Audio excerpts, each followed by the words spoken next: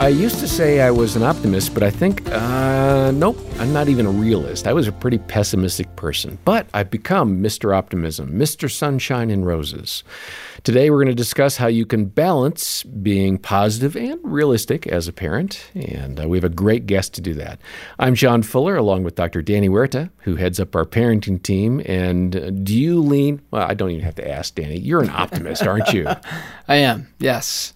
Love being optimistic, and we've had a lot of laughs in our home on this very thing. Because you're so optimistic? Well, my wife is more on the pessimistic side, and I am very much on the optimistic side. And there's a term out there on ever optimistic or something. It's just eternally optimistic. Yeah. You could say it that way, but it was a special term, and we've talked about that we anything that we're looking at, she's going to look at the pessimistic side, the realistic side. I'm going to look at the optimistic side, and we blend well with each other on that. Make sure you laugh at this one together as a couple, because you could point fingers at each other. There's pros and cons to both. Being pessimistic, you look at the realistic side of things, and that's not necessarily a bad thing. You can learn from the optimist, and the optimist can learn from the pessimist to learn, there are some realities to life, and it's okay to sometimes feel sad or think that something's not going to go right. Mm-hmm. And that's okay. It's not bad to have that. Yeah. So make sure you have fun with it. We're wired, as we are, by God for some mysterious reasons, and He puts us together so often. And parenting will certainly test whether or not you're an optimist or a pessimist. We're going to turn now to a very popular guest, Dr. Kathy Cook. She's been here a number of times, and she and Focus President Jim Daly talked about avoiding negative thinking in your parenting. And on a previous episode, they addressed something called the explanatory styles. Kathy, some things in life are life-altering, but it's kind of few. I mean, when you look at it, not everything is what I call, and I didn't make this up, but catastrophization. I mean, we do as a culture, as parents, we catastrophize so much. Wheat prices are up, therefore we're all going to starve. I mean, and in this culture right now, there's a lot to be concerned about. Yes. But back to that idea of catastrophization of everything, we don't do our kids a good service when we're talking about it after watching the news. That's such a good point, and I do talk about that in this book. Being realistic allows us to be optimistic. Now, realistic, do you know your 10-year-old? Do you know your 14-year-old? Do you know the struggle that they really face? And are you realistic, or do you have a pie-in-the-sky attitude toward what their life is like? If they think you do, they won't come to you with their trauma experience, and now you can't help them, which would be a shame. So in that intentional parenting, again, how do we discern our child's explanatory style, one of those four? Yeah, do you ask them questions? Yes, that's a great point, Jim. I think the first thing I would say is we listen longer. What are they saying? What's their tone of voice? What questions are they asking? Are they blaming? Are they shaming? Are they giving up? So we listen longer.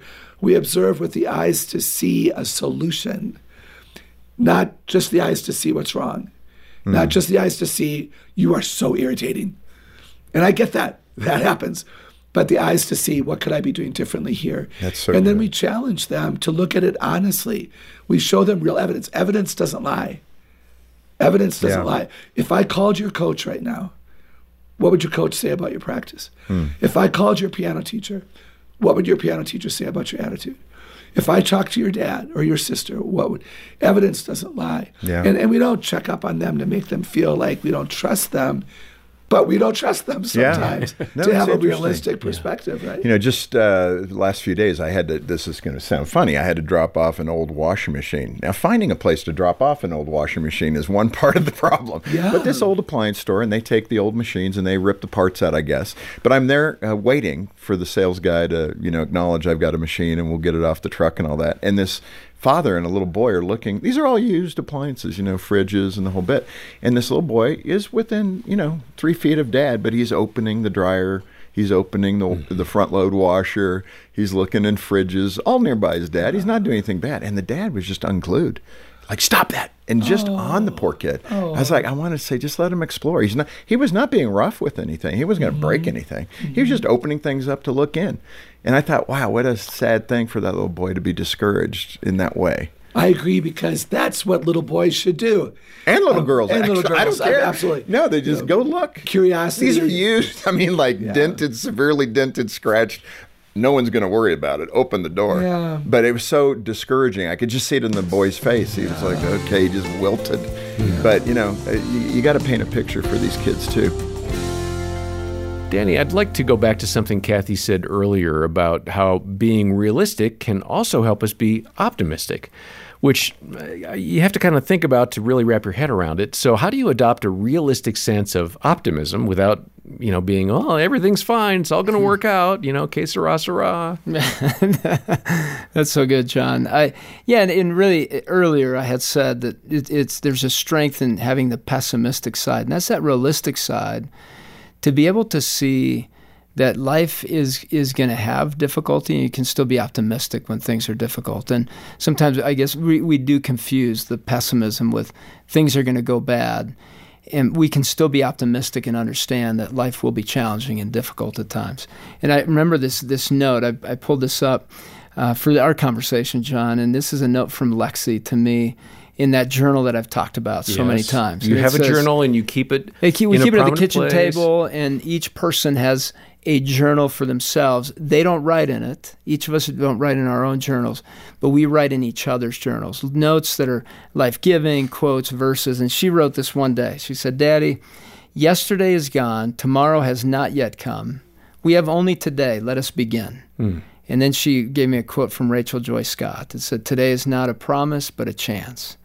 And she wrote a note personal to me. "Enjoy every moment today, Dad. Treasure all the simple miracles that often live unseen. Don't take for granted all the hidden gifts in today." And those could be difficult things. The hidden gifts, the opportunities to learn. Look hard for them. I promise they're there. Boy, if we have eyes to see that things aren't always going to be easy, they're not always going to be the way that we wanted them to be. But if we have a mindset that says, man, there's something to be found here, that's that optimism that comes in with the reality that life can sometimes be hard, but there's something to be looking for. And the main thing is that God is with us, and there's a life that we're not living that's alone. And there are things to learn, to understand, to discover. And as my daughter put on there, these gifts that are there for us to unwrap. Yeah, time and again we're admonished in the Word of God to stay true, to stay faithful, to see God at work in us. Paul exemplified that. I mean, my goodness, he had so many hardships, and he remained optimistic because of God, not because of his own power. So, and John, the word "and" is so good for optimism. This has happened, and what's your and? What are you going to do? What are you going to grow in or grow with in this time? Use that "and" as something that's a springboard for you. It's not that's a period or but it's "and," and there's something good to be discovered. Great ending there to our conversation. And let me just point to a couple of resources real quickly as we wrap up. We have the 7 traits of effective parenting. Those include adaptability, intentionality, and so much more. And we're going to link over to the 7 traits page that describes those and how you can incorporate those traits of being a really effective mom or a dad. And then we heard from Dr. Kathy Cook. She is so popular and so very amazing in her insights and her books. She's got a terrific book called Resilient Kids, Raising Them to Embrace Life with Confidence, which gives lots of practical ways to instill a healthy optimism in your child.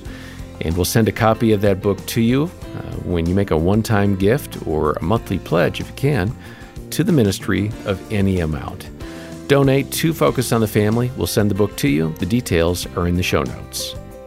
More from Dr. Kathy Cook next time. And for now, on behalf of Dr. Danny Huerta and the entire team, I'm John Fuller, and thanks for joining us for the Focus on the Family Parenting Podcast.